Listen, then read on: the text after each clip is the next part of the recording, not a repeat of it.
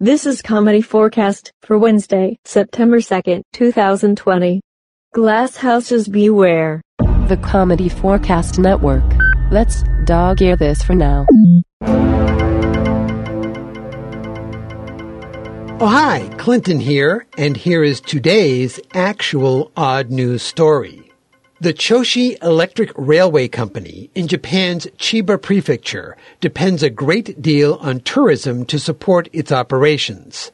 Currently, that part of their business has seen an understandable slowdown. But how, the company wondered, could they make up the shortfall? It turns out the answer was staring them right in the face, as long as they looked down. The railway company has begun selling cans of stones. But these are not just ordinary canned stones. They are stones from the company's railway tracks. The stones are washed and waxed before being packaged in metal cans. The number of rocks per can varies depending on the size of the rocks, but we suspect the contents do not settle during shipping.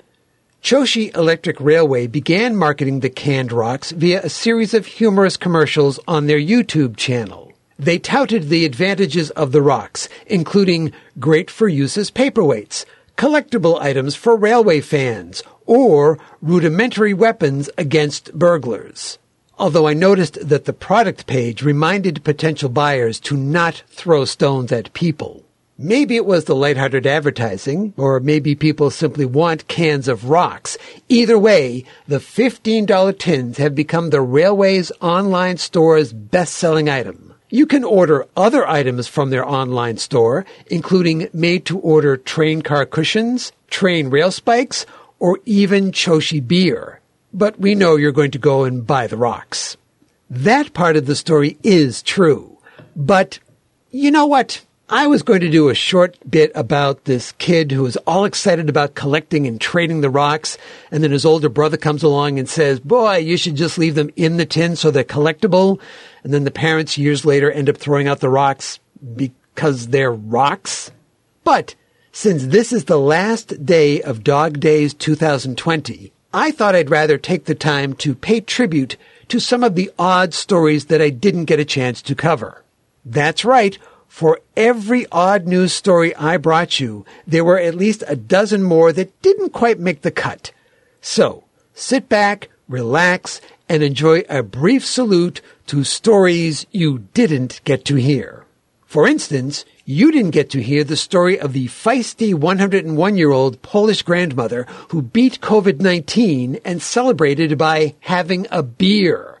Now, sure, it was Bud Light, but are you going to argue with her?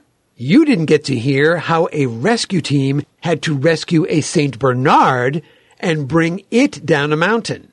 I'm not sure if each rescuer had a small wooden barrel full of brandy around their neck, but I think they did. You didn't get to hear the story with the headline, Police Respond to Reports of Gunfire, Find Man Sleeping in Front of His TV. But I'm not sure there's much more to that story. You didn't get to hear the story of the man who gets paid $10,000 a year to be Christchurch, New Zealand's official wizard.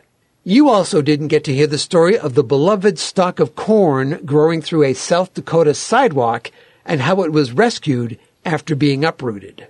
It would have brought a tear to your eye.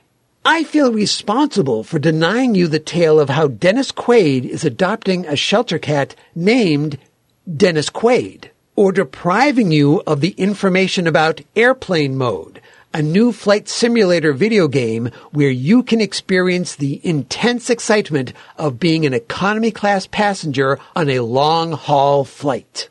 Of course, there were lots of Guinness World Record stories I could have done. I covered one involving Hot Wheels track, but I didn't talk about the boy teen who solved the Rubik's Cube while on a pogo stick. Maybe that's all for the best, because he was outdone by an 11-year-old girl who solved the Rubik's Cube one-handed while hula hooping. There was also the Odd News World Record story about the Norwegian Elvis impersonator who sang for 50 hours. By the way, by the end, he didn't sound like Elvis at all. And you never heard, because I never told you, about the British man who broke the Guinness record for world's fastest ice cream truck. So many questions about that story. I didn't cover stories about Florida because, well, Florida. But there were 3 types of articles that I kept running into again and again. The first were stories involving people recovering their lost engagement, wedding, or class rings. You are apparently legally obligated to lose at least one of those in your lifetime, just so someone can recover it and dramatically return it to you, or your grandkids. Full disclosure, you might be dead by the time this thing happens. The second type of story that kept coming up involved the lottery. It seems everyone who wins the lottery has some kind of quirky tale to tell. For instance, there was the winner who showed up in his Darth Vader costume to claim his jackpot of over $650,000. But he clearly had his head, or his helmet, on straight, because he said he had no extravagant goals. Quote, "I need to decide what my goals are, but I know I want a bus." There was also the woman who changed her lotto number after 6 years and immediately won $1.8 million. So, change your numbers.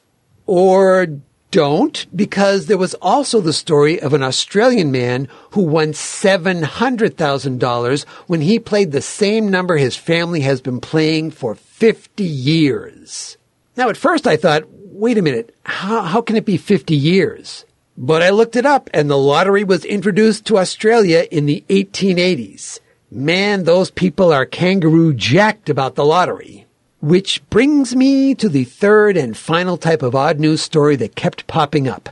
You can't imagine how many articles began with headlines like this.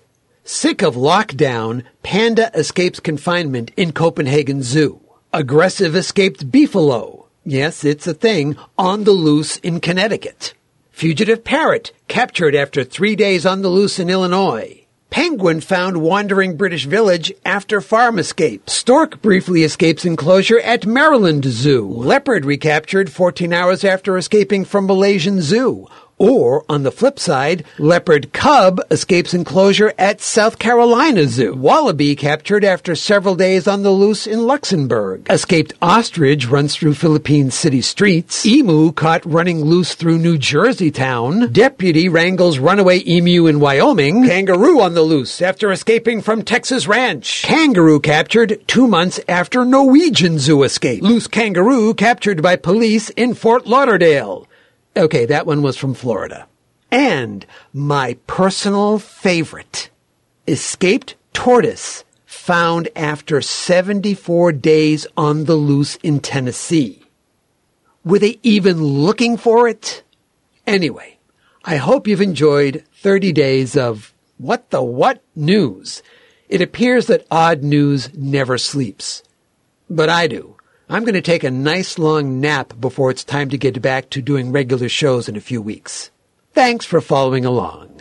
Today's episode is part of Comedy Forecast's participation in Dog Days of Podcasting, a yearly challenge for podcasters to release an episode every day for 30 days at the end of the summer. This year's challenge runs from August 4th to September 2nd, 2020. For more information and to hear from all the other participating podcasts, go to dogdaysofpodcasting.com. But for now, as always, this is Sir Patrick Stewart. And I'm Clinton. Saying, that's it. We're done. Bye-bye.